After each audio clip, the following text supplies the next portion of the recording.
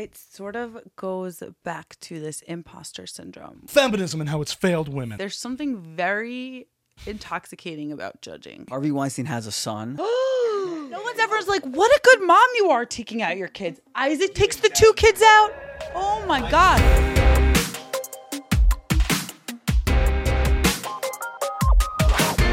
Welcome back to Buckle up, baby. episode 65. Michael, take it away. Who do we have with us? Today we have Emily Young, a friend, and first and foremost, and a Jew, and a friend and a Jew. A short story. It's one of your next films, Michael. And a news reporter. Yes. For News12. For Hudson News12. Valley. So you're on You're like from News12 Hudson Valley. This is Emily Young. That's my dad's. Every time I send him my store, he's always like, in Scarsdale, Emily Young, News12. In Dobbs Ferry, Emily Young, News12. That's his favorite thing. But yeah. What's your big sign off? Give me the big sign off line for every story. And we're cutting live to Emily Young, who is here at the Buckle Up Studios in New Jersey. Emily, what do we have? Well, is it my tag in or my tag out? Both. Let's try the whole thing. Okay, so the tag out is always simple pimple. You either say where you are, or you just go or you just hit the sentence, you end it, and you go, Emily Young, News12. Or you can do the where you are.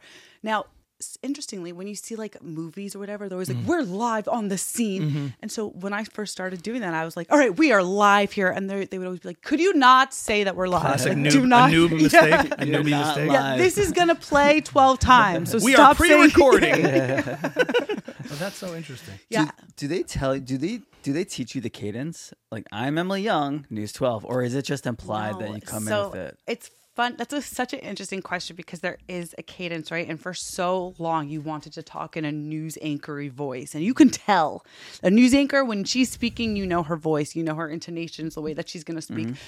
Now, if you have a trainer or a talent coach or something like that, they're going to say, stay away from that. We do not. We want such like what we're doing now, conversational, very, very, very just laid back. That's what really the goal is these days. Who's the best in the biz right now? For what? For there's best anchor, best live shots, best stories, best. I mean, my favorite reporter, Steve Hartman, CBS This Mornings. Typically, he does Sunday mornings. It's On the Road with Steve Hartman. Every week, he goes somewhere else and tells a tiny story that on its own is not a great story. But at the end of the day, at the end of the 2-minute segment, you're hysterical. This man has never not made me cry. The most recent story I saw was a hot story. right now, Steve Hartman. So honestly, like if he hears this, Steve Hartman, I love you. And he's on CBS. Like what's the station? CBS National.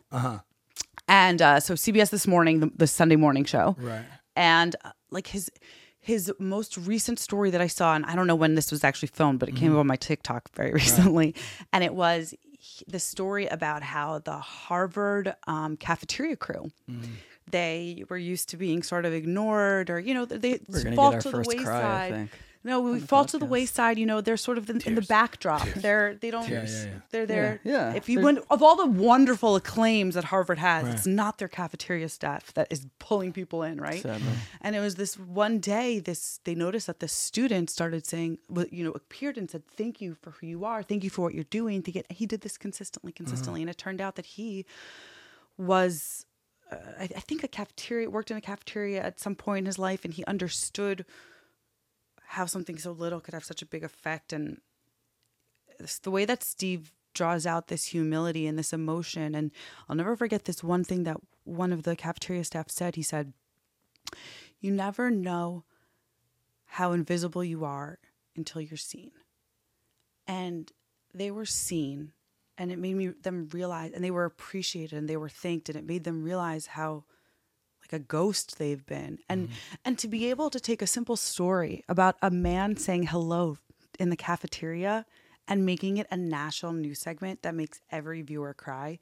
I mean, you have to have a talent to be able to do that. And I think he could take any story and make it a human interest piece. And I think that is an amazing quality for a reporter. I wonder if behind the scenes it was just like someone said hi and she went hey and just he was like, I I see something here. I know you like them sloppy. Say it again, but this time you cry. So let's run it again. Please, I need it to mean more to you. And remember, it's like, I'm fine. Hey, Hartman, I'm doing fine. Remember, you're nobody. No one's ever cared about you. No one's ever seen you. These kids don't This think is going to be you. national. Bertha, it's going to be national. Give me the waterworks, please. Hey, I'm Steve fucking Hartman, all right? You're gonna do this my way. Yeah, Michael likes to think everyone's secretly a monster, but that's very cool. So he's like, you're looking at him like, wow, if I could like, and he puts together almost his stories. He puts together these whole like segments for the news. Right. Well, it's a story, so like a story is its own segment. So it's right. As like opposed to, I'm thinking there's like, correct me if I'm wrong on how it's divided up into the different categories of news. There's people sort of on site, and there's people who put together full-length stories that have edited together pieces and that get featured within a news segment, like you just described. You're really very close. Yeah. You'll have really two types of stories. Right. The type of story where you'll throw to a reporter who is going to be either in the field or just going to be their voice, but they're the ones that put that story together. And then there are the stories that'll have a soundbite with them, and they're also stories, but they're going to be read by the anchor. So those are the two. And then you have the meteorologist, and then maybe you have the sports guy. And so those are the four different things that are going to be. Let me backpedal the question a little bit. So. Yeah. Do you think, first of all, for two questions, the change in tone and intonation of how the news is delivered with that classic newspeak, Channel 5 News, back to you. Do you think that's changed because commentators have become so popular and they're speaking more the way we speak now, panels, podcasts? Is that influencing modern news today? And that's what people are like, please don't do that classic fake voice. We want authentic. We want real. So I would say that ever since I've been doing this in America, because I also was a reporter in Israel. So when I came back and I was doing this in 2017, I would say this was not like TikTok wasn't around in 2015. And I remember meeting with talent coaches and try to move it a little closer. You're good. Yeah. And they at this time they were saying, we want you more conversational, less news anchory voice. But now I think you're 100% right, where any single person can make their own TikTok video telling, we saw that, let's say, with the submersible, the Ocean Gate. How many people became investigative reporters on TikTok there? Sure. So yeah, in a way, you're not really competing with other markets. You're competing with people doing their own social media. And what do they want to listen to? Do they want to listen to that classic sing-songy anchor voice? Do they want to listen to something that sounds more like a friend, more conversational?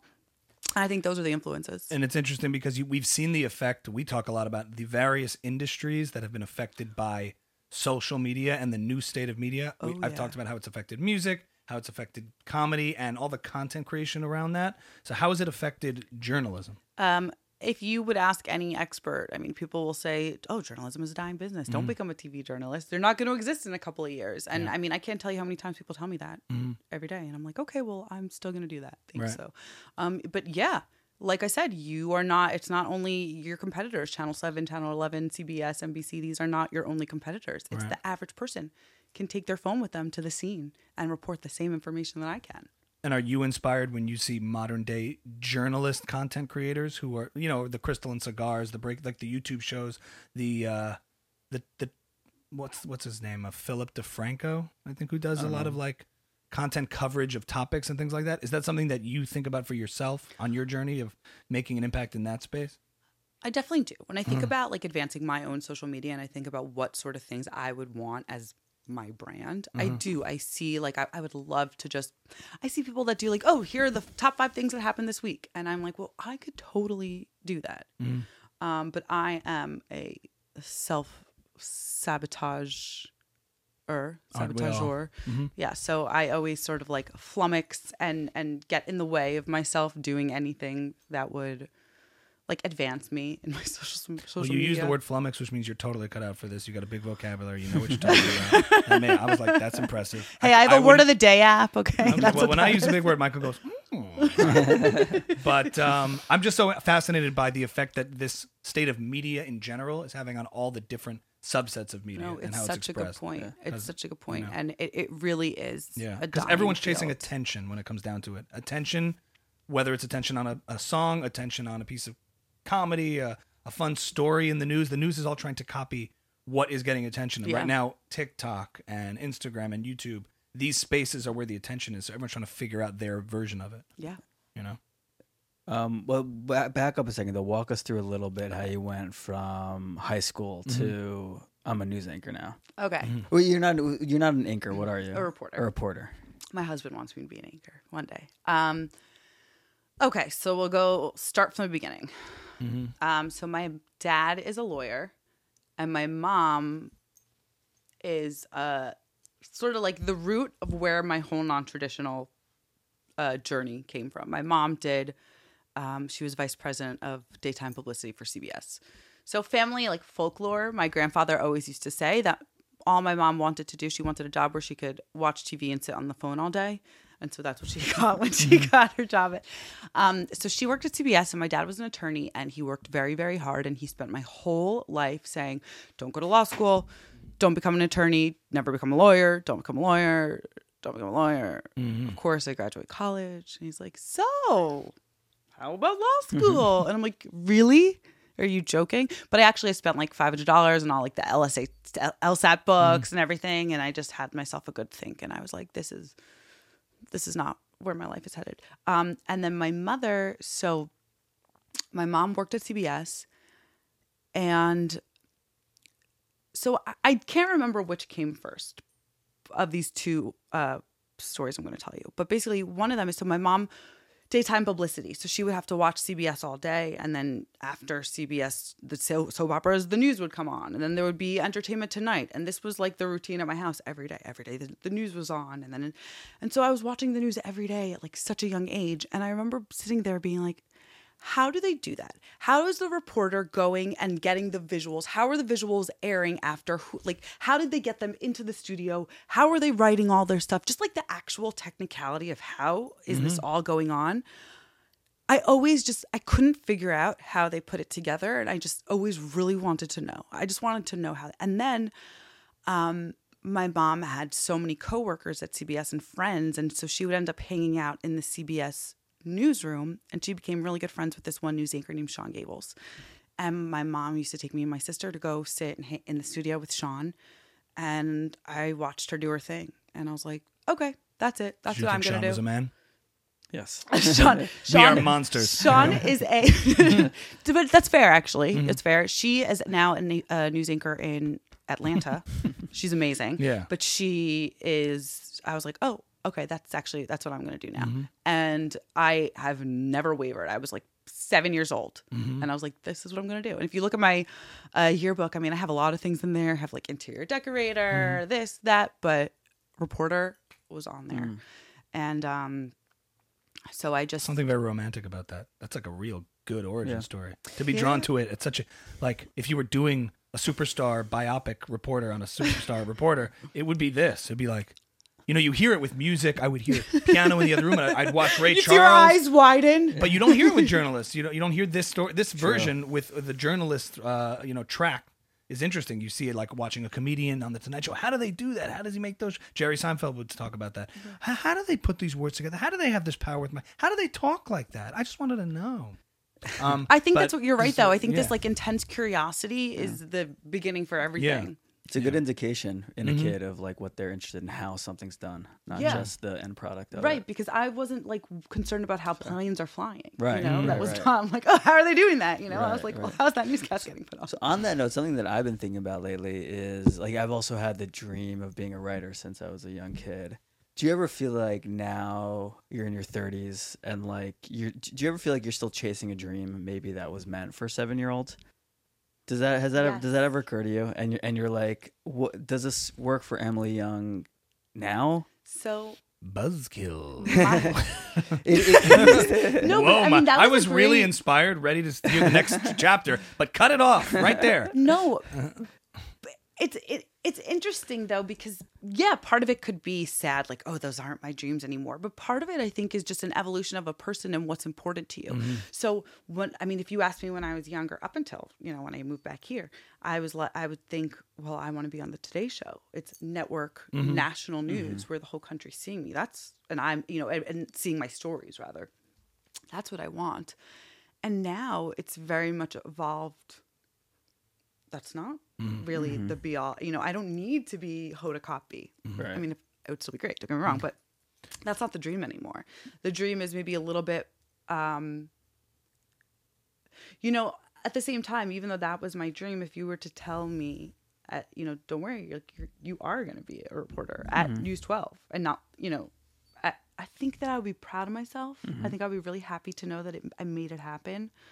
That isn't my dream anymore. Although I will say I do still have a dream to be like a Dateline reporter. So that is still national, but I guess it's maybe it's changed. Catch a Predator style kind of thing. Yeah. Like I was kidding, but cool. No, like I want to, if I couldn't have been now I think I should have been a homicide detective. I'm that's Emily really Young. what Do you know why you're here? I have a text thread for you. So what were you thinking that first stab in? Like that's really, I want to interview murderers. I don't know if this is the right way to say it, to pin what you're saying right here, because take us to the point where you arrived at this place where you came to terms with the reality of what it's like to be a journalist versus the dream of wanting to become one.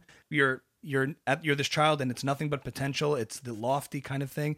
And then how did you take your first steps into it? And what was that process like of working your way through the channels of, actually saying, okay, I really want to do this. I know I really want to do this. There's a blessing to that clarity, it's crystallized. So you're tunnel vision, journalism. Okay, so how do you get there? Yeah. How do you get there? And then back to where you're at now. I want to get back to this point. Okay, but it's a good question because this field specifically is so unique in the journey and the path that most people take. And it requires a lot of courage because how it's going to go is you are going to study probably journalism, TV journalism, whatever it is. Hopefully you come out of school with something called a reel, which is just like a montage of you standing by stories. rivers and creeks and children. Yeah, exactly. Corpses. This is polluted. The pollution cleanup begins Monday. We'll see if they can accomplish their goal. You could do it. But and then what happens is you send this reel to every news outlet in every market in all states, every single state. And then wherever you get accepted is where you go for your first job in your first market. And your first market is going to be in the middle of nowhere. For me, it was a little bit different because I had come from Israel to New York. So that was different. I wasn't. So what is that? You went to college in Israel? No, so I went to college here. And then I went to grad school in Israel. Okay. And then I went into the army.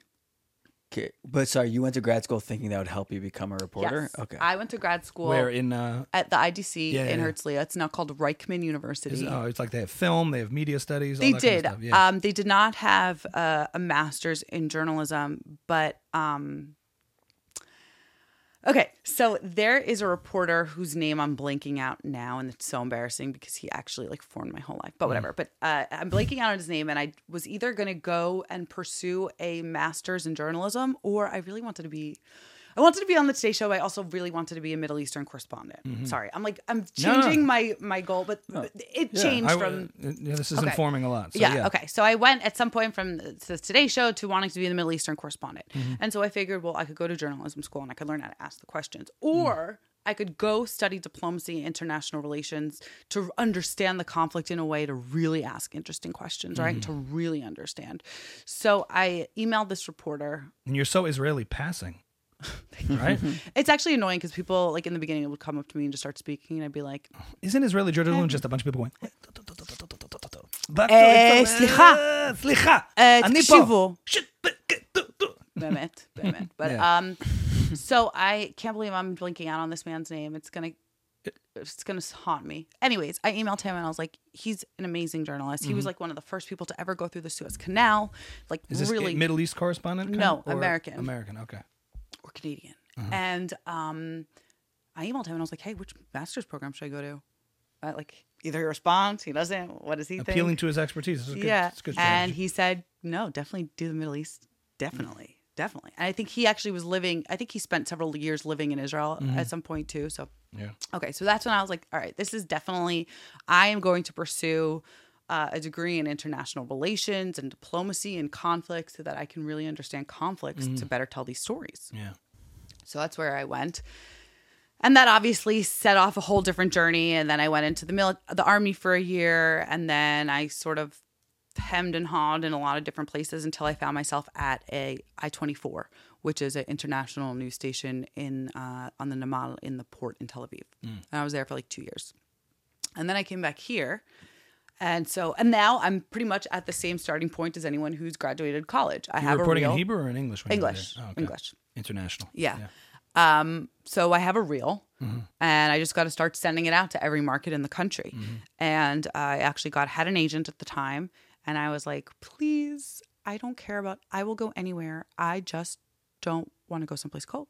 Like, that's it. I will go Kentucky, another state. I can't, whatever.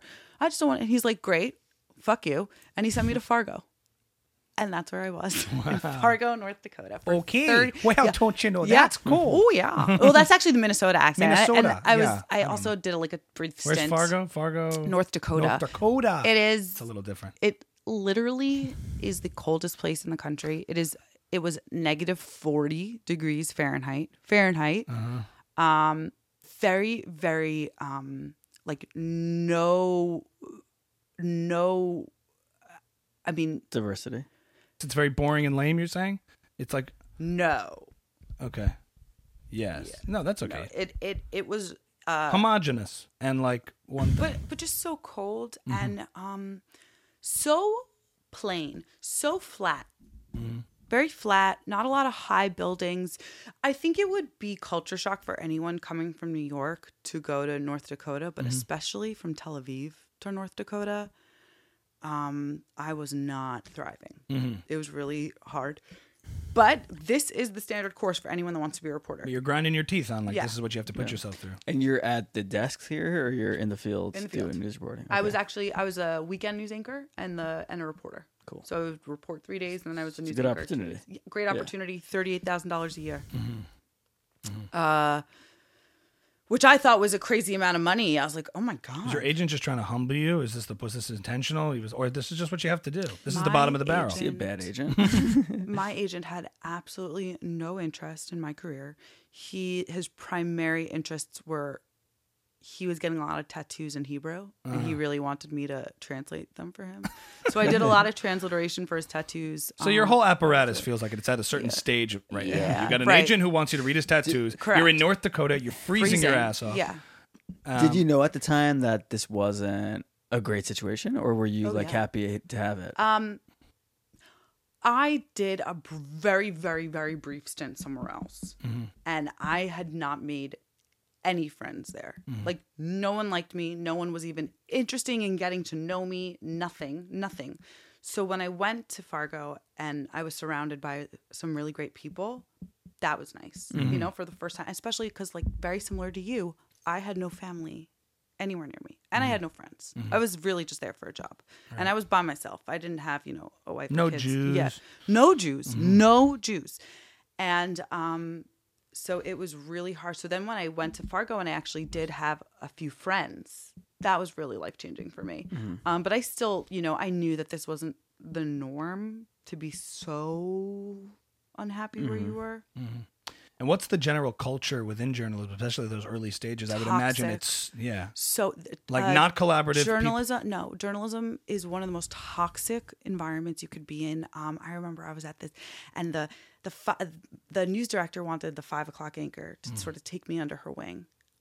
And this woman was so mean to me, like I was trying to steal her job. Like, my goal in life is to be the 5 o'clock anchor in Fargo, North Dakota. I'm after your job. You don't stand a chance there, kid. Yeah. This is my spot. Yeah. Okay? That's what it was with her blonde hair. And I'm like, Okay, listen, Jew. I'm like, seriously though, I was like, God. you are fine. Like, I'll never forget this. Like, so sometimes she would do the 5 o'clock show and I would anchor the 5:30 show. And the way that all the scripts and everything would go in are in a rundown on a computer program.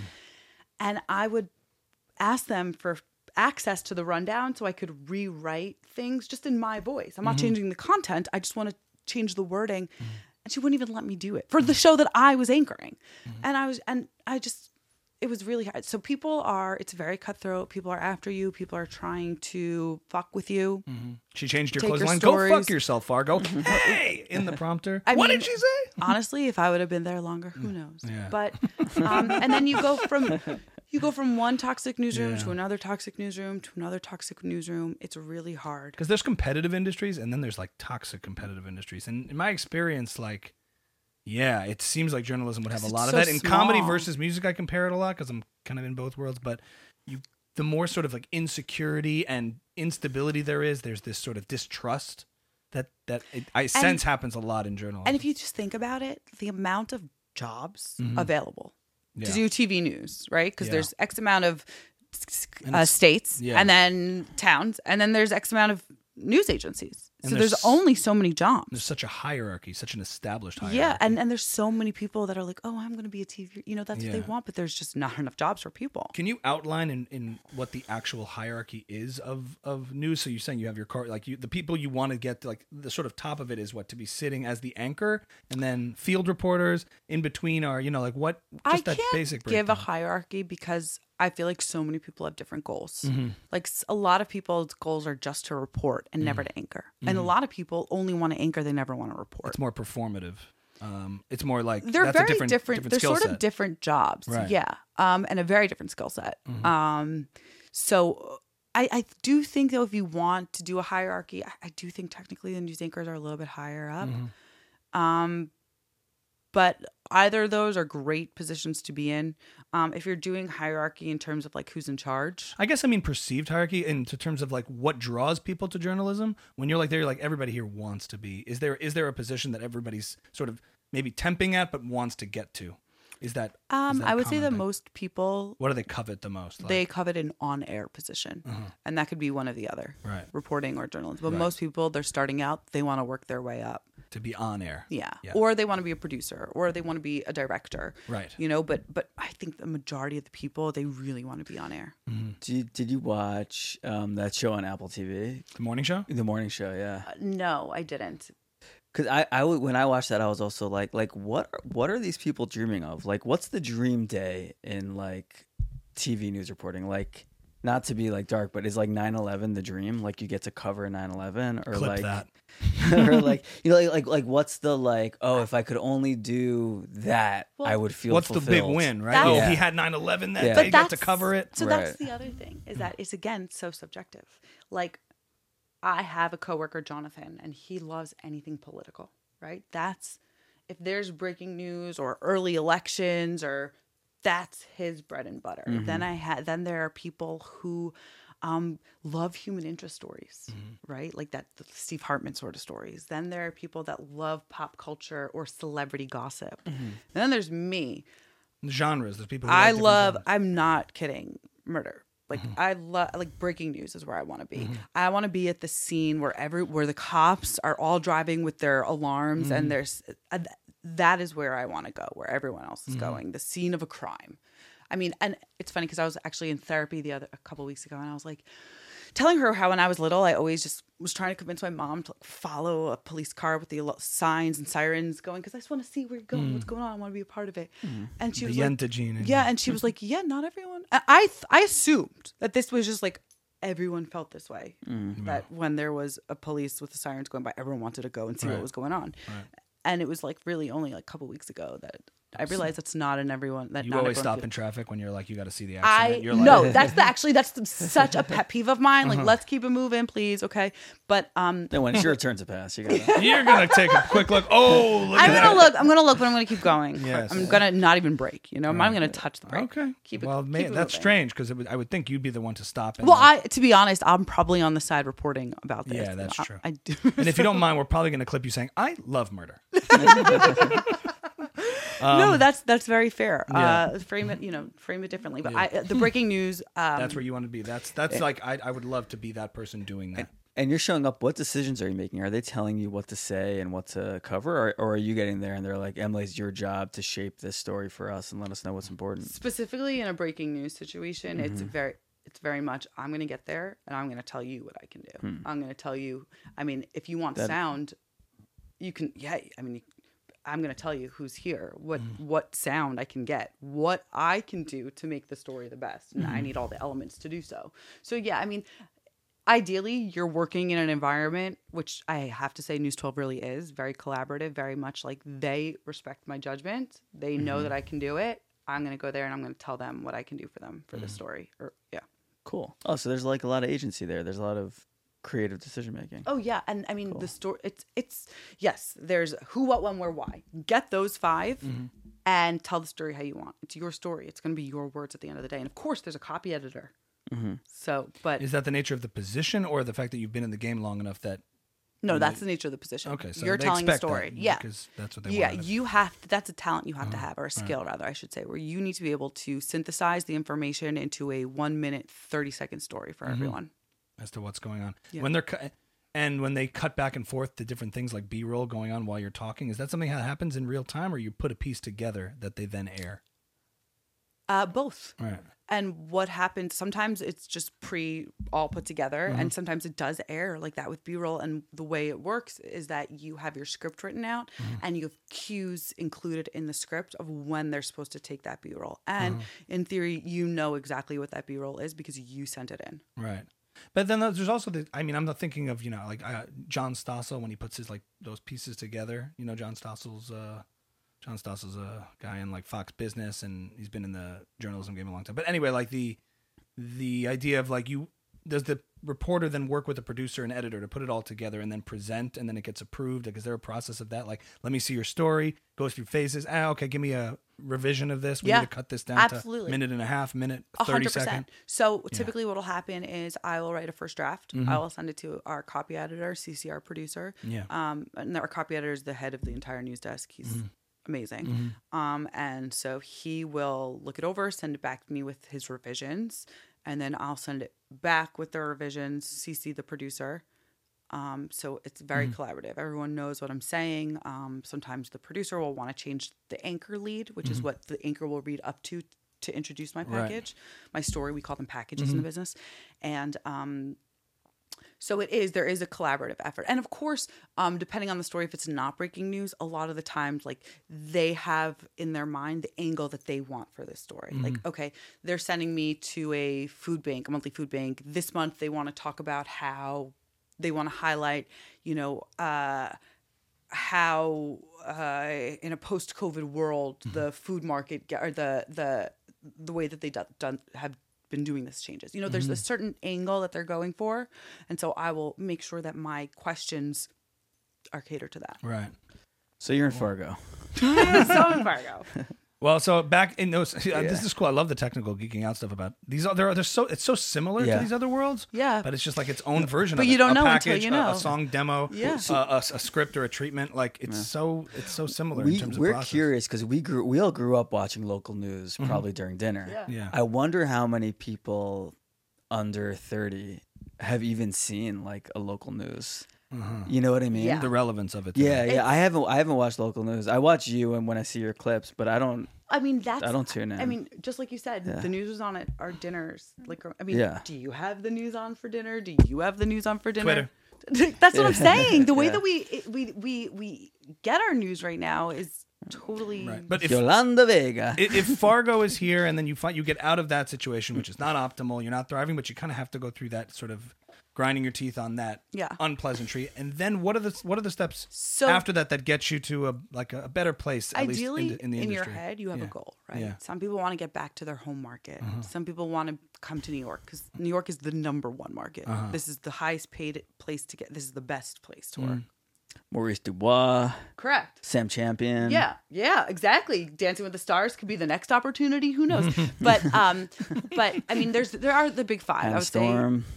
Sorry. So I would say there's New York, LA, Chicago, Atlanta, and Miami maybe are like the top five. Or Philly and Boston are also huge markets. These are all great markets. So either you want to work in one of these top markets, or you want to go and go to your home market, or you want to go to network, like the Today Show, like we said. So ideally you go to your second market. And you do the same thing, but in theory, it should be a little bit better. Yeah, have a little more years on you. Right. And then that's it until you keep applying, keep applying. With updated reels of more legitimate stuff. Everyone knows what like a student reel looks like, and everyone knows what a first go at it looks like. And if all goes according to plan, you're going to look back on your first reel and you're cringe so hard. Of course. I look back at mine and I just... We're going to air it at the start of this episode. Ira Glass has a great, there's this little viral YouTube thing that's gone around with his speech in it. People have animated it. It's been this whole thing. But he says he listens back to, you know who Ira Glass is, right? The host of This American Life. Yeah. I didn't know he was that. I only know him from these clips, but he said something that was huge. He's one of the most unique like radio / podcast personalities like ever. He's like he created his own sound and way of storytelling. He's like he's kind of like iconic. But he's saying like he listens back to his first thing and he was like so bad at it. And he talks about how like you have this dream, you know you can do this thing, and then you try it for the first time and then you realize like how hard whoa, yeah, I'm not very good at this. And he said that's where like 90% of the people just stop. Well, it's the 10% who keep going and then they realize like, oh, I can actually improve at this thing. Well, but we were talking earlier and we were talking about how being a creative is so embarrassing and it is so vulnerable. So it's like that. It's like you are vulnerable. You're going to see it. Do you cringe? Okay, so do you use that as a wall and you just sort of go in the other direction or do you try and overcome that? Yeah, because you're creating and performing. Also, it's like too. It's like you're basically like you're in the same position as a musician or writing is different. You're going to have an on-air presence. You're going to, Your writing involves someone else performing, but you're creating. Right, you can hide behind that. Yeah. True. I would have thought it as news reporting as just performing, but I didn't realize how much creativity goes into it. Oh, it's I would say it's more storytelling than anything else. Right. Yeah, there's another Ira Glass thing he talked about. I think it was geared at songwriters with music, where he has a way of sort of phrasing it that like sheds light on exactly what that feeling is of uncertainty. Like he can articulate it in such a way. He said something to the effect of, when you're creating anything and you're passionate about something, you know what you like, but it's very hard. There's a period of time where you go through, like, you don't know if what you're creating is something you would like. Right.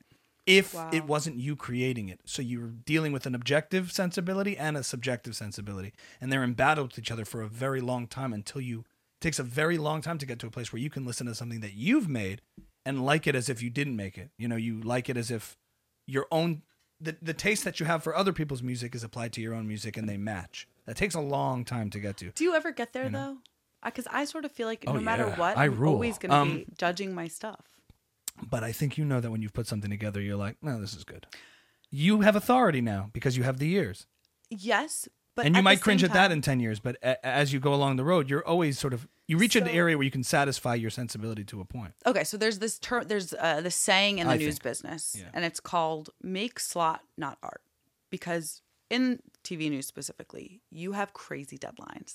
Like I'll have a story that I have an event at 12. And so they'll be like, okay, this is at 12. This is going to be in the 5 o'clock show and in the 8 o'clock show. So I know I have 5 hours until this is going to air. I'm going to have to put shit together and make it air. I completely just forgot where I was going with this. I know what you're saying, and I'll help you with it because you said make slot, not art. Yeah. So sometimes I know that I'll have all these a million ideas in my head, but I can't do it in the time to make it the story I want it to be.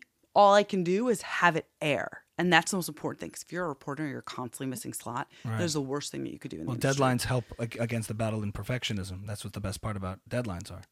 It is. Yeah. But so there's so many times where I'll read a story, I'll listen to one of my stories 2 days later, and I'm like, if I just could have had 3 hours to take a break and come back to it, this story, I would have done this, this, and this. Because now, with the advance of time, I can come back and be like, okay, I would have done this, this, and this, and would have been 10 times better. And it sucks because I will never have that time because the deadlines are always abounding. They're always right behind you. Yeah.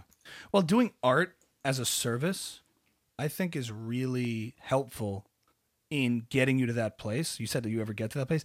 If you spend a lot of time in the craft of doing artistic or creative endeavors as a service for something else, you end up removing yourself from the equation, and it makes it a lot easier to put something together to the best of your ability in that moment, in that time constraint, and say, okay, next, and move on to the next thing, as opposed to being tied up. You can't be a perfectionist. And you can't. And what that ends up doing is getting you to a place where you can judge things a little more objectively, even if you're the one creating them. Because you're like, this will make slot, this will hit its marks, this will do what it needs to do. Right.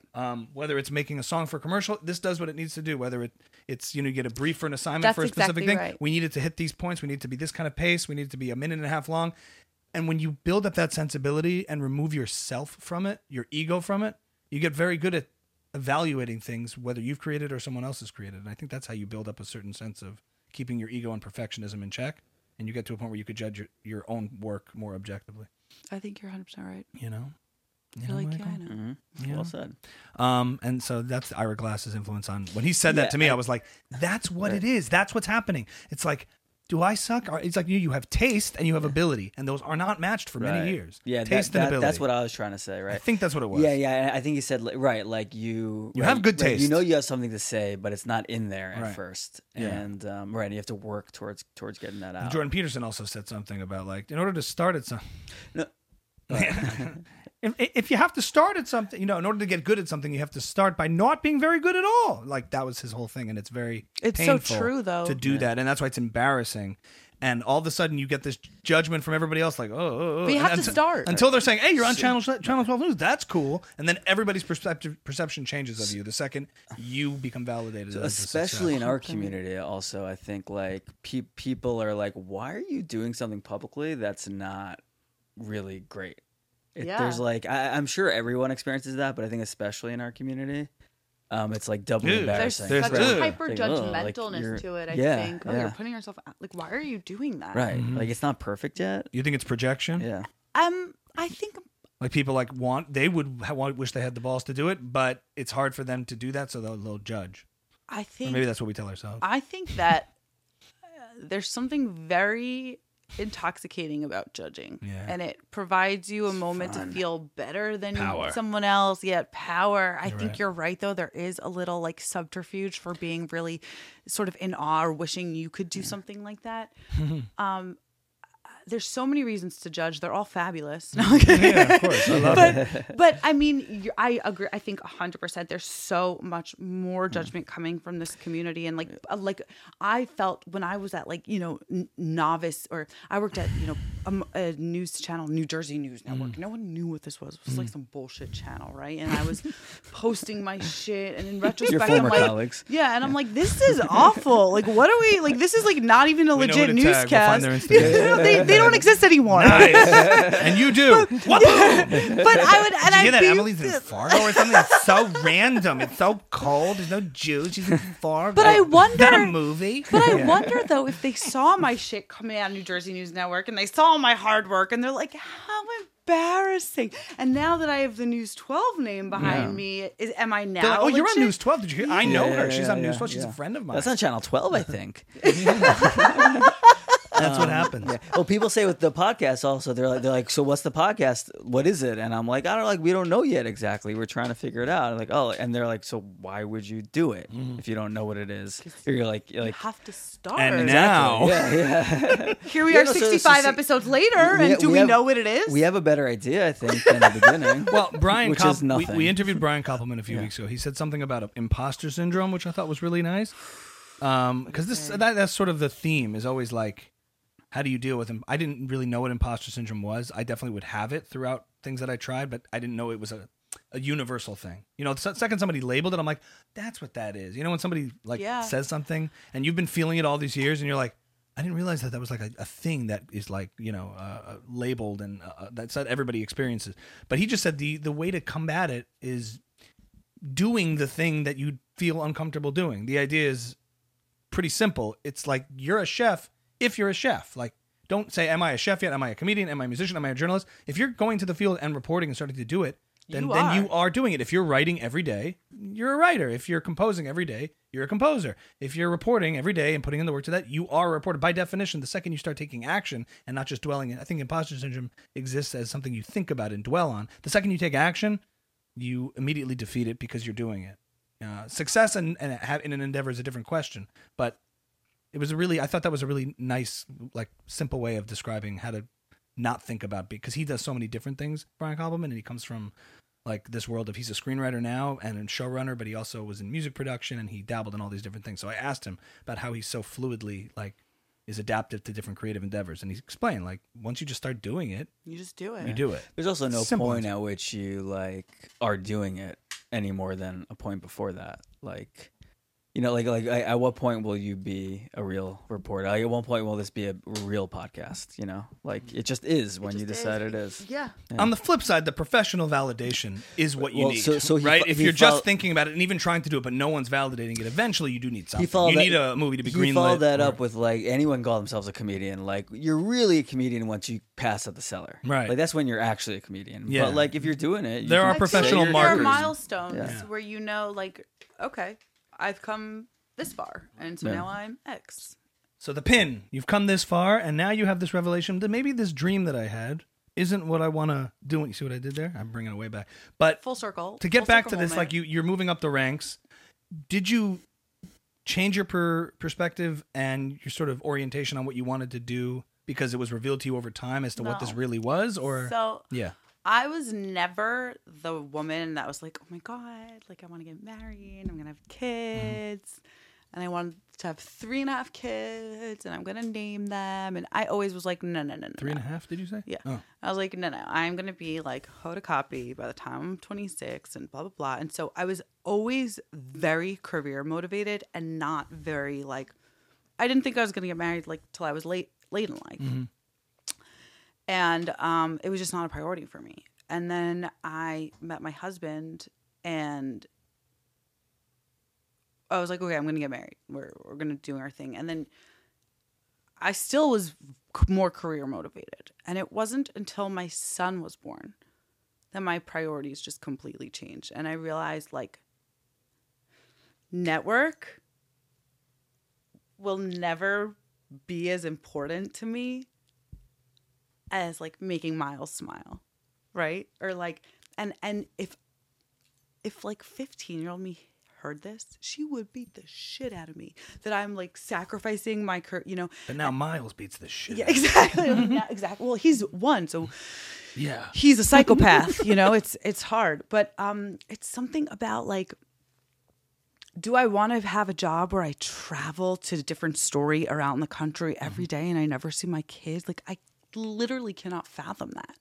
So it changed your orientation. Yeah. Do you think part of it also, when we had our first kid, also the sort of some of the whatever feeling I was looking for by achieving that dream, I felt like I already kind of had it by having the kid a little bit. I felt less driven towards like that achievement. Maybe. Do you think that's maybe subconsciously? I did feel like there was some sort of achievement here. Mm-hmm. I think you're right, but this transition, the way that the effect that children have had on my life was something that was so utterly unanticipated. Mm-hmm. I didn't think I had a maternal bone in my body. Mm-hmm. So the fact that I feel so strongly and enough that it's changed sort of my focus. You went to from loving murder to creating life. Literally. Like that is so well said. It's a 180. Now, having said that, yes, I still want to go work on Dateline. Mm-hmm. Like, really, I do. To protect the kids. Yeah, exactly. For their own safety more than anything else. But I do think that that's maybe a more attainable goal. Mm-hmm. It could very well not be, but I do think it's more attainable than Hoda. To both of... To what? What was that? Hoda Kotb. She's like always. She's like the gold star for me when it comes to like, you know, because everyone knows Hoda. I don't know Hoda. Me neither. Really? That's why I asked. I'm like Hoda. Okay. Hoda. You know? Do you watch Channel 4 ever? Do you know Savannah Guthrie? Yes, I know the name. Know the name. And Jenna Hager. Okay. She was Jenna Bush. This is actually the worst part about this job is that people that are so entirely have no business being journalists with amazing jobs like Jenna the Bush. nepotism, you mean? Oh my God, I'm sure that's in every industry though. Right, yeah, but yeah. Well, it depends on like how much you can get by on ability of like what you can do. So like I don't know, but yes, nepotism is. I mean, it gets you in the door, right? For sure. Yeah, for sure. It depends on the talent threshold. Like how much talent and ability do you have to have? Because you can get in the door, but if you can't deliver on something, whatever that deliverable is, right? If you're trying to sing on stage in front of millions of people, who doesn't really matter. You have to be able to do it. No, I think you're right. But it always helps, and there's always a certain amount of unfairness. There's nothing you can do about it. So, at the same time, nepotism could play in somebody's opposite favor, where it's like, people don't they like have to, your they have, family. They have to prove themselves double because like they don't trust why you got in here. Well, that's what some of the Nepo babies would say. Yeah. That it's much harder for them. Yeah, it's like I have to prove myself. I'm Julie Louis-Dreyfus' son. No one's going to think I'm. Oh, you poor thing. Yeah. Listen. If they want to have their own sense of creative achievement, like I can see why there's a unique challenge. I'm not saying it's harder. It's different. There's somebody right now in entertainment whose name everyone here knows. I forgot what it is, but he is Weinstein. What's his first name? Harvey Weinstein has a son who does not go by Weinstein. But he's of course. Harvey Weinstein's son, and we all he's an actor. We all know him. Mm-hmm. I forgot what his name is. That's But so interesting. someone ran into a party, and they like were talking, and after a little while, he was like, "Yeah, that's my dad." And That's rough. I mean, I have the reason I said Julie Louis like it was Dreyfus. really, really good up until like 3 years ago, and Really helpful. Yeah. Well, that's a different kind of nepo. That's reverse nepotism. Yeah. But I saw Julie Louis Dreyfus' son performing, and he has a totally different last name and everything. You would not know. Was he funny? Yeah, of course, he was talented and funny, but if he had that last name or association, people would be like, there would be this like suspicion of him a little bit. he's also a billionaire. Like she comes from She like came from a really very wealthy family. extremely Yeah. wealthy He's family. like well, two third last names. generational. I get Oh, it. yeah, That's sure. industry right there. But at the end of the day, nepo and not aside, like the audience has to love you. So like, there's a certain amount of ability and hard work and grit that everybody has to put in. You see, the people who get through the door and have it maybe easier don't build up enough skill and sensibility and grind their teeth enough on their own that they're not cut out for, like major leagues in a certain way. So it's like it's an asset and a liability in certain respects. Yeah. To have to work hard and prove yourself can build a lot of human capital within yourself to be able to actually compete at a high level and sustain it. So, yeah.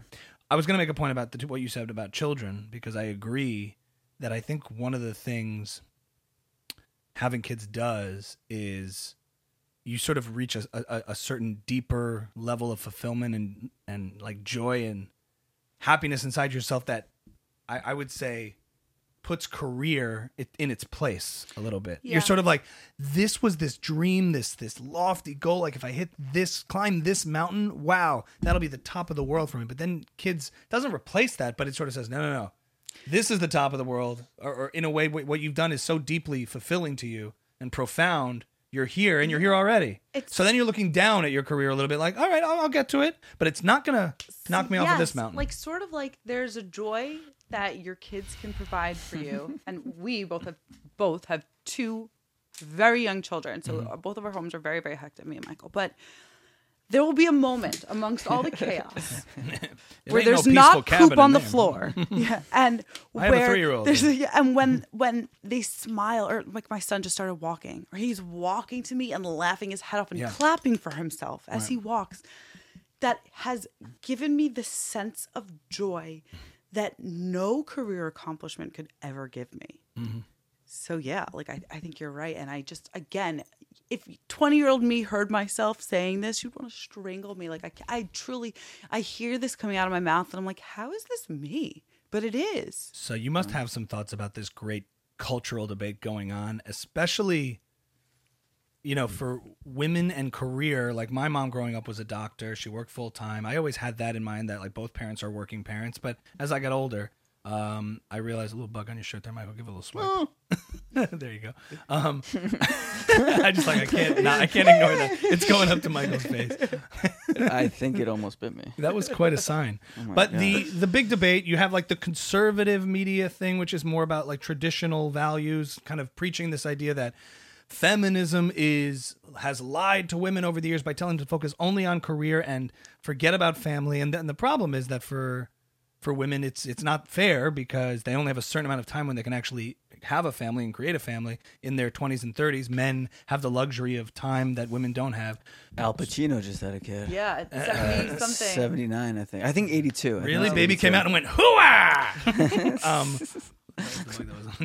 What is oh my that god! Ugh, Michael, I know you like bugs. What is that? He's like obviously a fan of yours. Yeah, this one? He's here for a How live. did I get in A here? little squashy, so you're not bugged out by No, it's okay. Don't get that. Anyway. I no longer do that. The too. point is, do you have I don't want to put you in a controversial position, but speaking about these issues as a man, it's a little bit like, okay, I can say what I want about how I feel like feminism has, failed women in that big cultural debate. But, I do think that it changes you when you become a parent and you see these like the effect that it has, and how you were saying the 15-year-old you, the ambitious younger you, would have said, "What are you doing?"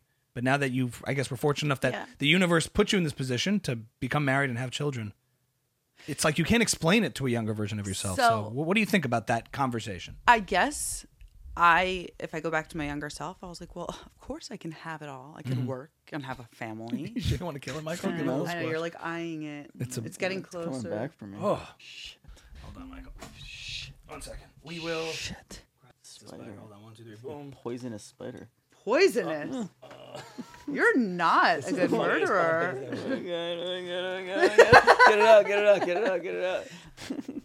Ami gives life and he takes life. Ami giveth and Ami taketh. Hold on. That was the most insane. Wild thing ever happened. Holy we're live. No.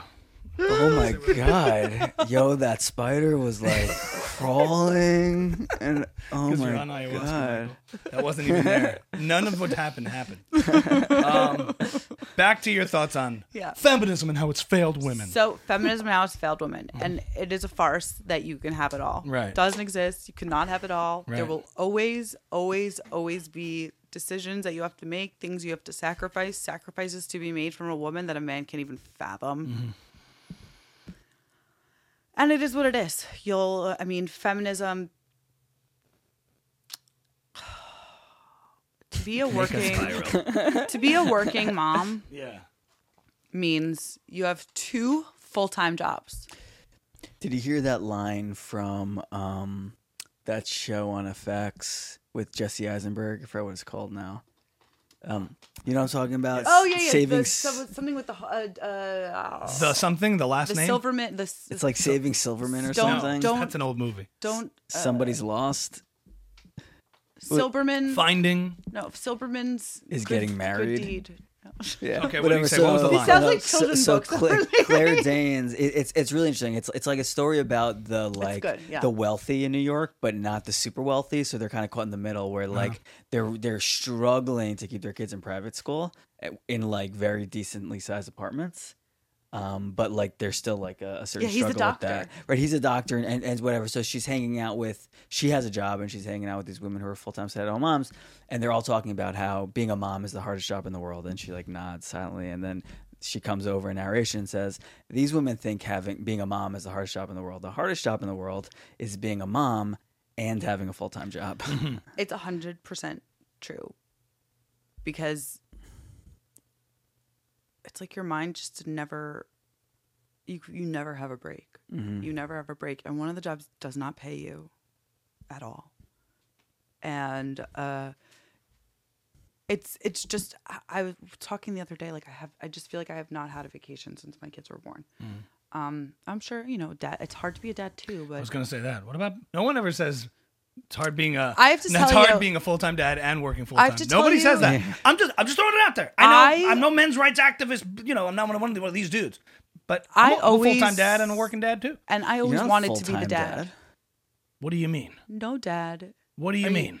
It's different. Being a full-time dad is different than being a full-time mom. There's a different. I'm not a full-time dad. But there's but if we're comparing apples and apples, full-time mom and full-time dad, no one talks about a dad who works and takes care of his kids. But by the way, I agree. That's what I'm saying. I agree with you like 95%, but I think there's a 5% of like there's a pressure on a mom and an expectation that a dad doesn't have. The guilt, the society doesn't put guilt on the dad for not being present in the same way they do on moms. I heard a mom describe it once as like because she was working full time, and they're like how do you do it all? And she's like my goal is just to be a really good dad. Yeah. Is that what the mom said? Yeah. That's what I said. And you can tell there's a difference between like if a dad just does what the basics of what he's supposed to do, he's an amazing father. Listen, right? Yes. Otherwise, I'm completely with you. I would don't say think this: we get enough the credit. standard is double. It's a double standard, but I think what's more? One cuts out the other. The dad doesn't get credit where it's deserved, and doesn't get doesn't get guilt where it's undeserved. But he sort of does. Think about it this way: when a father watches his kids, what do they call it? Babysitting. How are you babysitting? Aren't you just parenting? Right. Isn't that your child? When you go out with your kids, I don't think anyone says I'm babysitting. Oh, I've heard that. Watching the kids. When you go out with your kids, let's say it's just you and the 4 kids. do people go, oh, you're such a good dad. You're taking them all out, giving your wife a break. You know what they do with me when I have my 2 kids? You got your hands full. Fuck you. I'm aware. I didn't say that. No, but I'm saying like, and no one's ever I'm like. just saying one cancels out the other. I agree with you. No one's ever like, what a good mom you are taking out your kids. Isaac takes the 2 kids out. Oh my God. I traveled alone with 2 kids. I traveled alone with them. It's like a celebrity. Can we so help all these you there's in like any these way? Latino women on the plane. Oh my God, look at that. And I'm like this. Look at him. Look at that. Mija, look at that. Oh my God. And mom, it's just like, can you keep them quiet, You please? know, right. If it's me with my 2 kids, they're rolling their eyes. These kids aren't going to be quiet the whole fucking ride. Right. Like, no, they're probably not. I agree, but I just think the double standard goes both ways. So the pressure on males to provide and have the career that can provide the lifestyle and do those kinds of things. Like, it's not like they're getting extra credit for that either. It's right. I think the 2 cancel. There's 2 different double standards that exist, and in a way they cancel themselves out. No one is like to the mom, hey, how much are you bringing home? Like pressures for salary, pressure for status. There's less of a pressure on women for that and more of a pressure on men for that, I think. I just did like Something this, to think about. I don't know what's worse or better in terms of that, but I do think there's different double standards in different areas. No, I can tell from first-hand experience. I was just hanging out. I just did this like healing ceremony we were talking about before, kind of like ayahuasca, but not. It's called San Pedro, and I was with just a group of fathers. It was all men, and the whole thing really for 14 hours, we're like really like releasing a lot of like shame and guilt and pain of like not being a good enough father. Like there's like a lot in there, I think, that guys don't get to express normally, of how hard it is to have the pressure of like you have to make money and provide and everything, and also you do want to be an amazing dad, and like there is a lot there that goes unappreciated. Think about if a guy said, I want to be a stay-at-home dad, versus a mom who says, I want to be a stay-at-home mom. The shame and pressure that a dad would get for feeling lesser for that decision versus a mom, I just think that's something that only a man would experience, or to a much greater effect than a mom, where it's like, of course, like that's. But then again, not there's to take away. sort They of can that both expectation exist. that a woman might do that, and that and an expectation that a man might not. right. Yeah. That's what I'm saying. They both. I don't know if it away cuts from each other. evenly. Yeah. I don't know if it's cuts evenly. And you're right about the double standards imposed on moms taking their kids out. No one's like giving your husband a break. We don't assume equal roles and equal amounts of parenting on both ends. I happen to be a pretty hands-on dad. Like I do a lot of bath times and bedtimes and all this kind of stuff. I like, and I'm happy to do that. And my schedule allows for it. So I'm really grateful for that time. And, you know, I know a lot of people who have such busy schedules that they say goodbye in the morning and then they're home and kids are already asleep, and that's something that I don't envy. But I'm just saying, like, these different double standards, I think as someone who experiences it on one side, you forget that on the other side there's a whole other component to it too. But I think we were asking her about having it all. Who even knows? Oh, having it all, right. We're saying you can't, and there's just an emotional burden that comes with being a mother, and I just think about, like, especially with my job where I don't sit at a desk. You know, if I need to call the doctor, I have to call the doctor when I have 5 minutes, and if that doctor is not available when I'm available, I'm not going to speak to the doctor. My kid is sick. I cannot leave work and go get it. You know, it's. See, moms care more. They're better at caring more. No, and dads are like, oh, we forgot the phone call. Like that's and you have right. a certain amount of care and guilt that a father's just like, ugh. That's the more part of the emotional burden that I carry around is that I can't do these things and I feel bad, and I wonder, like, do my children suffer because I can't do these things for them? You know, I can't run an errand. I can't run to the doctor during my job, my work day, or run, you know, and I wonder if I'm doing a disservice to my kids because I can't be for them in that way while I'm working. But you're also living as a model of somebody who is trying to balance things, and I think kids learn the most from their parents vicariously by watching them. And so if you're doing something that's fulfilling to you and following a passion, I think you underestimate how influential and impactful that can have on your kids, that even in moments where you're not physically present, them knowing that mommy's going out and doing something that is meaningful to her is a big lesson to impart. I think you're 100% right. But when you're on TikTok and there's a million videos on how to rear your toddler and the sensory bins and the sensory boxes, and I'm not doing any of that, and I just feel like such a piece of shit. And so when you're constantly comparing yourself, I guess, which I am because I'm a woman, it's hard. I would love for someone to do a tell-all reveal of these TikTok moms, like Like Like, of are how they See, Michael awful thinks everyone's a parents- monster. Like these people. No are like, she's screen like, I'm in my time. closet right now, and my kids are screaming, and I just want to say it's okay. Like you're not in your closet. You have like lights. You have a studio. You have a babysitter. You probably have 2 babysitters watching your kids right now. You probably went in the mirror before and like messed Mommy up your vlog hair TikTok. and messed up your makeup so you could look like you're like. And then these moms are watching it and are like, "Oh, you're a doctor and a psychiatrist and an influencer, and you have 4 kids, and you're the perfect And mom." you do it all. Yeah, And your house is right. aesthetically pleasing. Right, and you know exactly what to say all the time. I mean, Yeah, these women should be in jail. honestly, they should get their social media taken away for life. Block them, not 'Cause not Trump, right? It's the women that are the problem. Women No. against women is the problem. That's what we're doing here right now, Michael. I don't know. Yeah, but that's this false sense that these moms are out there doing it better than you or other parents in general. Or it's just like, just the level of, if I have a rough day, yeah, with a story, Yeah. and I decide for my life, for my evening tonight, I don't want to be screamed at by a psychopath 1-year-old because I cut the banana or I offered a banana over a blueberry. It's not right. Seriously, blueberries. if you want to learn, if you want to know what it's like to live with a sociopath, live with a toddler. So sometimes I'll be like, for my mental health, I'm going to turn on Miss Rachel. And so I'll turn on Miss Rachel so I could feel okay. And then the I'm show like, for the kids. yeah. Yeah, that's And I'll be like, fine. but then they'll be like, well, no screen time or this. I'm just like, well, what about like putting gas in my tank I for think- me as a parent? Doesn't that count for something? Well, I think a lot of people talk about you having to sacrifice as a parent, but I take a very selfish approach to parenting. I think you have to really be in a good place and take care of yourself first. Like put the mask on the plane. Yeah, Before exactly. you put it on your kids. 'Cause Exactly. if you lose If oxygen, I'm drained, I can't. you yeah. will be the worst parent. Right. You will be short-tempered. You'll take things out on your kids that they don't deserve. So make sure you're in a good place. And if that means putting on a little screen time for your kids so that you can decompress properly in the kitchen, catch up with your husband, whatever it may be, then you come back feeling a little more centered and Right. settled. That's a version of yourself you want your kids to have. I Versus agree. the other one where you're like, well, I'm not doing screen time, so I'm living up to some crazy, ridiculous TikTok standard. The psychologist who told me screen time is going to damage my kids. No, you know what's going to damage my kids? A toxic, resentful mom. Correct. Much worse than a Blippi or Miss Rachel. Which I Correct. haven't checked out. Is it But good? not worse than Okay. Cocomelon. No, Cocomelon don't do. Can I tell you, my kids watch Cocomelon like crackheads. Like, Yeah. you can call their name, you can clap Cocaine in melon. front of them. Cocaine melon, yeah. Literally, I've never Cocaine seen. melon. I'm Cocaine all melon. about it, I and I like don't that. I try to be conscious of it, but I'm also conscious of where I am in the moment, where my wife is in the moment, what you And it's need. like, you know what? Like, if we try to get them all to the table right now to do this like thing, so that we could feel like we did the right type of dinner, like we're gonna go crazy. Like we're operating at very little capacity here. It's been a long day or a long Yes. week. Yes. Let them have their space. They need space from you. You need space from them.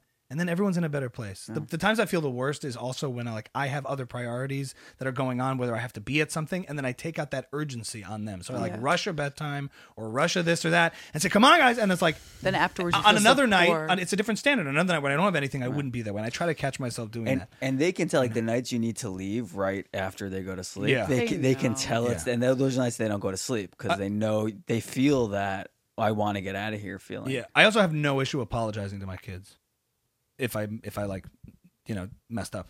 I try to do it like whenever I know I've done something I And shouldn't that's a have big done. lesson you're teaching your kids.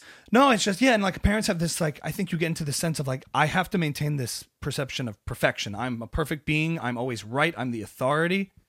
And if my kids perceive me apologizing, that's like weakness and instability. But I think if they see you apologize and own up to something, it shows a little bit of sort of strength in your ego. And you could say sorry about that. And then they'll apologize. Like, it teaches them a way of reconciliation. Teaching them that saying you're sorry doesn't mean that you're necessarily acknowledging how wrong you are. It's acknowledging that you care more about how the other people Yeah. cares and like wanting to move forward. I think that's such a skill. Or you're teaching that you're Especially- being infallible is okay. It's okay. Yeah. Like, we both got upset before. I think it's just teach. I got a bad. Yeah. I also though feel like that lesson coming from a father as opposed to a mother is very important because I feel like maybe women are more inclined to apologize. We're very apologetic, especially when it much. comes to business. Like, oh, I'm so sorry you misunderstood, or oh, I'm so sorry to ask your question again. And I realized like I actually take a step back and be like, stop fucking apologizing for existing in the world. So I feel like women say sorry a lot, and so to see it from a man, I think that's a great lesson. We said it between each other. If things got crazy or whatever between a child and a parent, I was like, like to help assuage that guilt, which is I think mothers feel it a lot. I feel it, but like I definitely see that with moms, like the guilt of like not doing the right choice or making the right choice or overreacting or something like that. You just say, just apologize. Just like when it calms down and things like temper's cool, like just just go say sorry and you see the kid like light up, like they want to just be in a good place, right, in a safe place with their parents. They just want to overcome that. Yeah, that we'll take a minute. Just sit with it for a second. It's the best. It's the best. It's the hardest and the best. Nothing worth it is ever can really be terribly easy, That's true. It's hard. It's hard. This is the Daddy Vlog with Mike and Ami. And we are telling you tips and tricks on how to parent your kids. Anyway, so having kids changes your orientation a little bit. You still definitely want this as part of your life, but not as the center focus of your life, because other more important things have now come to fruition a little bit. That's a great way to put it. Yeah. So is there any other questions? I mean, I hit a real sentimental point. I have a last question. No, that was beautiful. Yeah. Really I have a last question about like content creation, because that's something we talk a lot about here. And I think you and I share this thing I'm about to say. So I'm really talking to myself here when I say this. But I would think, news reporting is something that social media has blown open to anyone who wants to do it. You don't have to work for ABC or CBS. You could just do it. Yeah. And if you're good, people find you. And if you're not good, then why you haven't. It doesn't seem to me like you've really chased that down. Why are you so focused on, I want to work for a gatekeeper? Because it sort of goes back to this imposter syndrome where I don't feel like people care what I have to say. I don't feel like what I have to say is interesting, relevant. There's no reason that someone would listen to me as a creator versus someone else. Like I don't know why. I just have such a lack of faith in myself and not enough confidence. Whereas I feel like so many kids today are born with this confidence of like, well, everyone cares what I have to say. Mm-hmm. And I think maybe a few years, maybe when I was younger, but I don't know. I have such self-doubt, which is weird, because I know I am on TV and I put myself out there every day, but so much self-doubt. So, but who's coming up with the stories that you cover? We have bosses? A whole desk. Okay. Oh, so you're not choosing what to cover. I mean, sometimes I do. I'll pitch stories a lot, but majority it's like a collaborative. So you have the self-confidence to pitch the story, but not to say, I think this is a good enough story to go do on my own? Or not without the apparatus. You need the validation of like, yes, that is a good story, Emily. Go do it. I don't have the time. Like if I was going to do social media in the way that I would I would do like a top 5 stories of the week, like every week, and it wouldn't necessarily involve such a investigative journalism where I'd go shoot my thing. But why don't I do it? You don't have. It sounds like you have an avatar of yourself out there in the world, Emily, that's watching you, and you're performing for that person.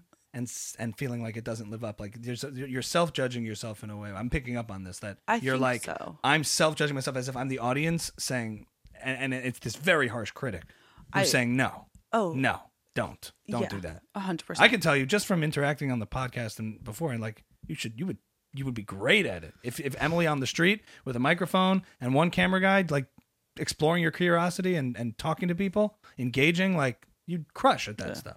Well, that's why I said I want you to come in, you don't need my person to do this, because I was like, you have to meet Emily. Like, she's going to be awesome. We just have to have her come here, and it'll be great. Stop that. Yeah, but it's very natural to you and like charismatic. You would be great on the street, like interviewing people, and you have the journalistic experience to actually know what you're doing. I think this is a great then analysis of what it's like to have imposter syndrome, right? Like you could have 2 people telling you, "Oh, you'd be awesome at it," and still I hear you guys, and in my head I'm like, they're just saying that.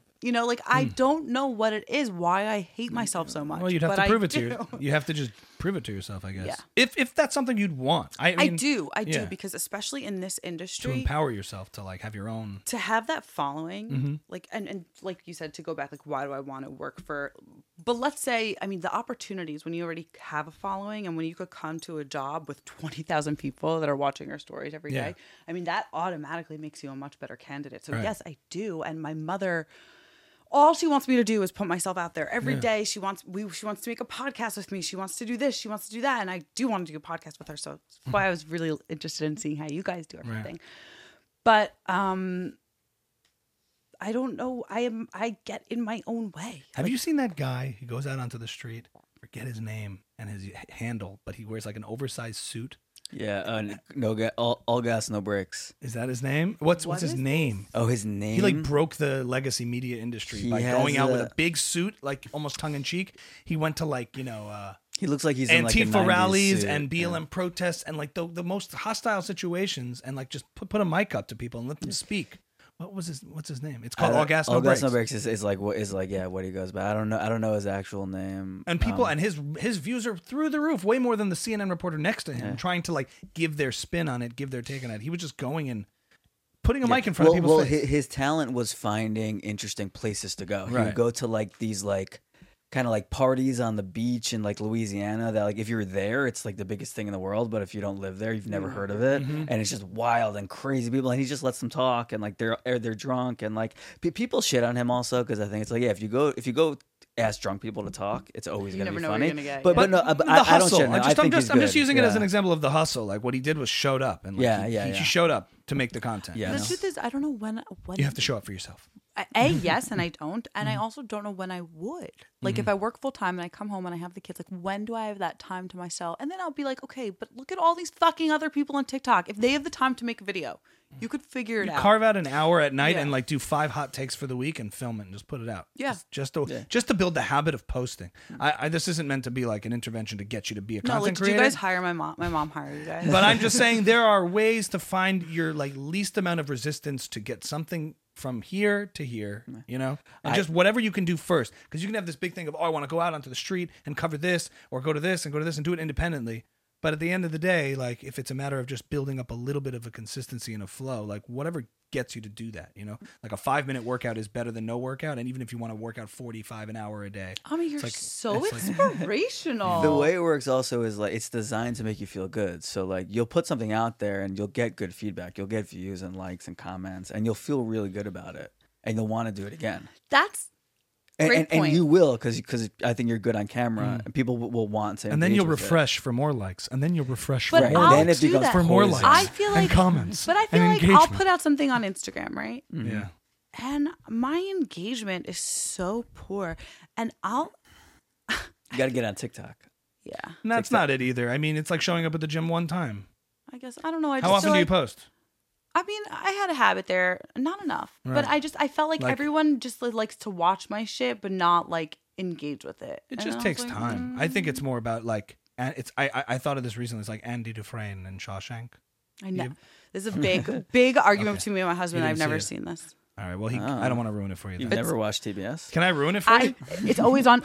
You can. Right. It's the commercials and like the racial issues. It just makes me seem like I'm gonna cry a lot. It sounds sad. Well, it's an amazing movie, but there's a line. Geology is the study of pressure and time.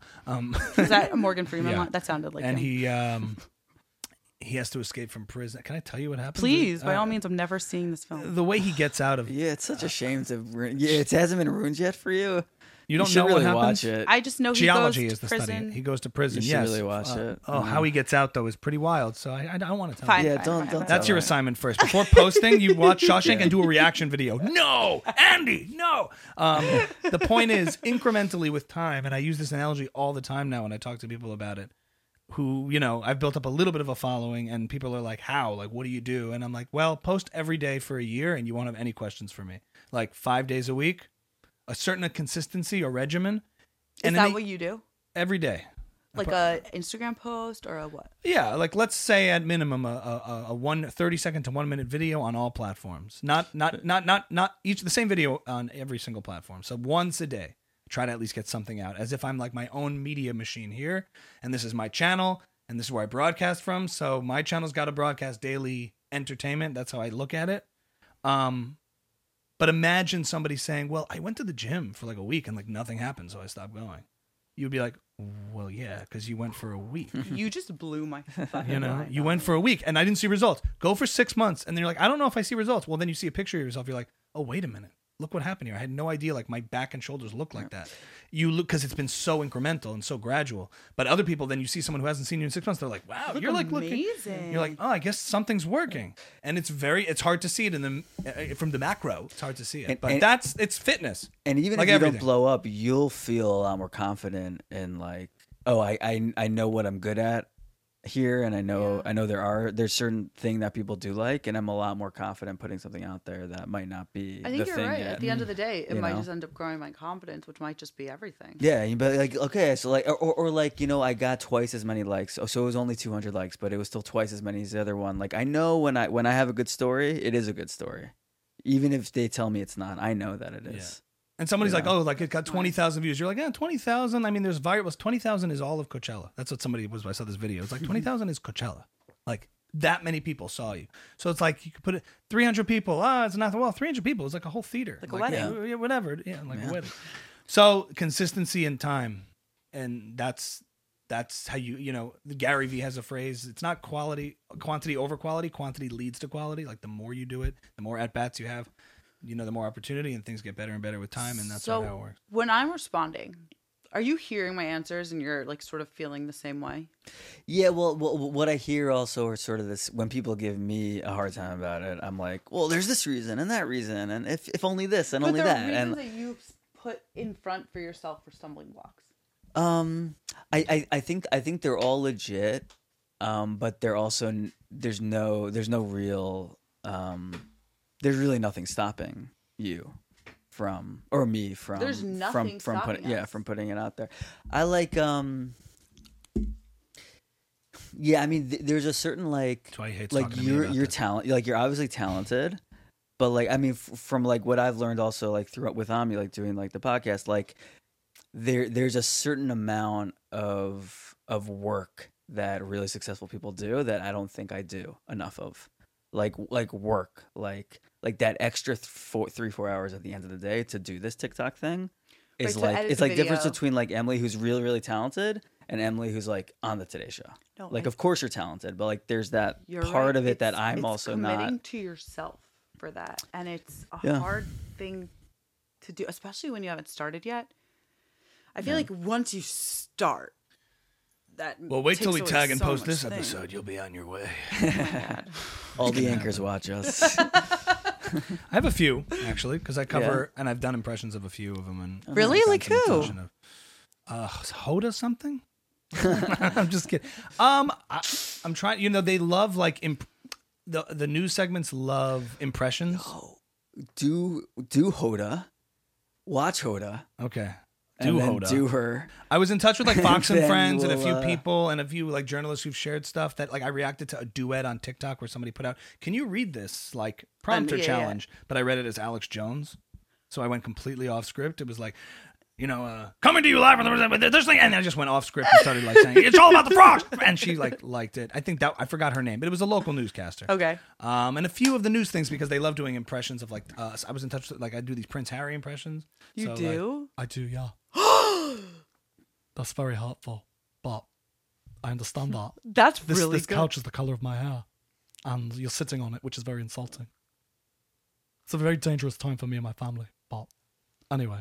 Who else do you do? I don't know what he sounds like. Prince Harry? Is that it? You know that I really only know what he sounds like because he did the audio version for his own book. Todger.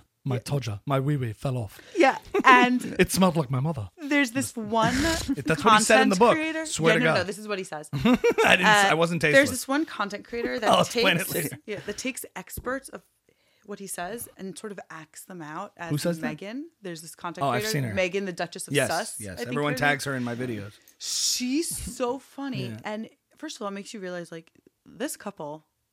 Delusional. They are living in a whole. They just got their Spotify deal ended, and it's not getting renewed. Well, no, and their Netflix deal is also like. But then the CEO of Spotify, I think it was, he came out and called them grifters. Oh wow! And now Tim Dillon's been saying that from the beginning. And how they latch onto people and they just like take and want to borrow and use your stuff. They want to use your beach house and they want to use your private plane to get to your beach house. I'm going after him hard.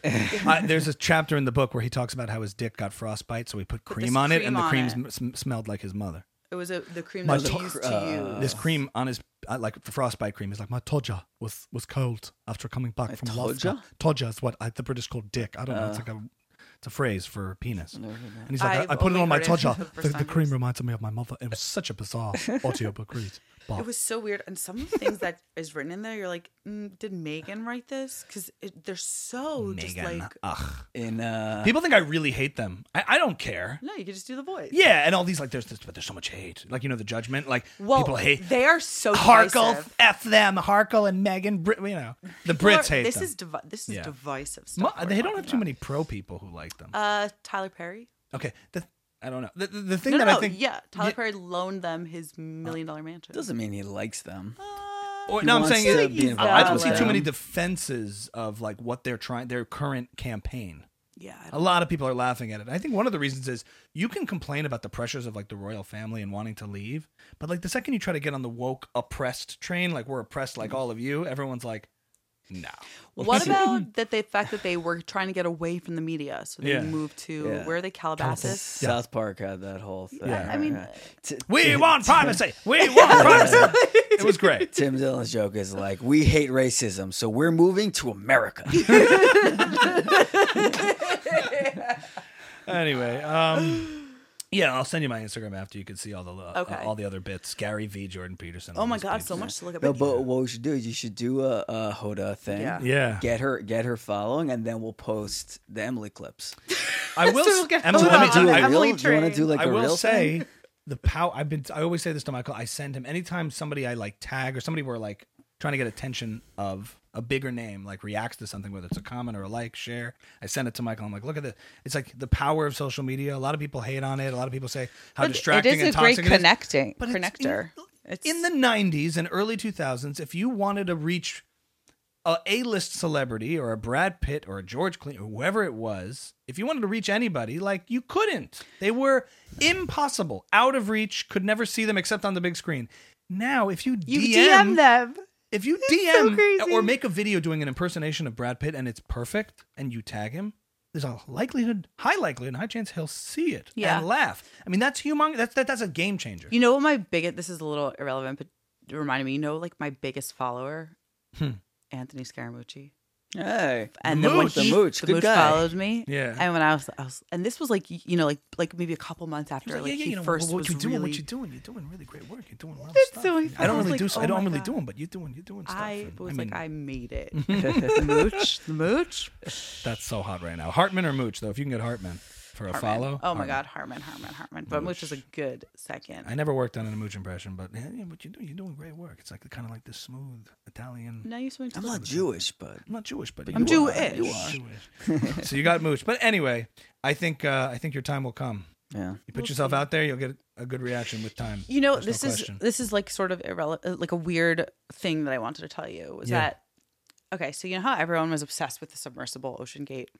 I was obsessed with it. This was one of the things I was like, I should make a video. But then I went on TikTok. There were 4 million videos. They were all better than I would have made, but whatever. Okay. So when they announced that they had found everyone and they figured it out because they dropped, it turns out that we have microphones on the sea floor to detect enemy submarines. Nuclear. We dropped 2 nukes there. That was the moment when I was like, what the fuck am I doing with my life? We have people creating like exploratory submarines, and then we have people creating the sonar technology to drop microphones on the ocean fucking floor. And I'm sitting on my bed watching TikTok videos. Like, what is wrong with, like, do something. Right. Like, contribute. Do something. Mm-hmm. And I know, like, I just had this, like, epiphany. Like, people are working really hard to accomplish a lot for our society. Yeah, I could try then you become a billionaire, you go in a submersible and die. So what's the point? I would never go on a submersible. Like... That was a great thread. No, take me there. It's true. But I will. One person was not on the submersible. I don't know if you noticed. Women. Not one. Thank God. Yeah. Good night. They lucked out for that one. Yeah. So what I'll say to that is, to the serious point, I was like, I think thinking in terms of contribution is kind of is kind of too big even for me to think about. Like even just for yourself, I agree. Like that the thing I take away from what you just said mainly is I never wanted my lack of success in any endeavor to be something that was in my control. In other words, because of a lack of effort on my part, something didn't happen. And I'm the exact opposite. I'm so scared of failure that I'm not going to try because of the risk. To me, but that's all you can do. My failure that I'm right. I'm like where I feel like you're the exact opposite. I am, maybe me, probably, Michael. but maybe that's the mindset. It's like, it has to be on me if you take full accountability for it. The second you don't put in the work, you're making excuses upon excuses that it's all this other stuff, all these other externalities. It is. And these are all excuses. They all exist, but as long as I'm doing everything I can think of and exerting myself to the fullest amount, then that's all I can do. And then I don't judge myself anymore past that. It's like, look, like I posted if there's more I can do, great. I didn't want to sit there saying like, I have all these like funny ideas and I don't know, nobody greenlit me to do it and nobody gave me a special and nobody did this and this and this. It's like, no, I'm showing up for myself and putting it out there, which took a sort of revelation of realizing what social media can do by having a video or two that like popped off. But I started doing it by doing it like consistently and then eventually got to that place. That's a long story. But the idea is that I never wanted anything to be something that I fell short on for my own efforts. As long as I was doing everything I could do, then whatever happens with some network or some deal or some this and that is all removed. I'm like, I did everything I was supposed to do. That's an incredible attitude to have, especially in a creative field. So once I had that attitude, I'm like, I'm not disappointed. At least I didn't let myself down by not doing what I thought I could possibly do work-wise to put into it, It's also like everything you can do gets more and more limited as life goes on also. And like you have 2 kids and like more responsibilities. Then also on the flip side, it's never going to be easier for you than it is now. Like when your kids are older, it'll probably be harder and not easier than it is now. Right, you'll never be younger than you are in this moment. So like today I told someone once, I'm like, if you're like driven by fear, then think about this. Like today is the easiest it's ever going to be for you. It's so true. So and I'll hear you guys and I'll be like, yeah, they're so true. And then but I still like, at least you have a wealth of ideas. I'm like, I don't even know what the fuck I would do. You have to start and be uncomfortable. I started doing a bunch of stuff that I was like uncomfortable with, but I had to try and Do you feel like it was that uncomfortable stuff that automatically like propelled you into stuff that you felt more comfortable doing? The process itself, because I didn't know how to make videos and film and stuff like that, so I just tried to find ways to do it. I put up a GoPro when I first started because I'm like, I have no idea how to use a camera, but GoPros look cool. I was like, everybody, when you watch a GoPro, that fisheye look, like that kind of looks cool. So I like had a GoPro that once we took with the band on the road to like vlog and film ourselves to try it.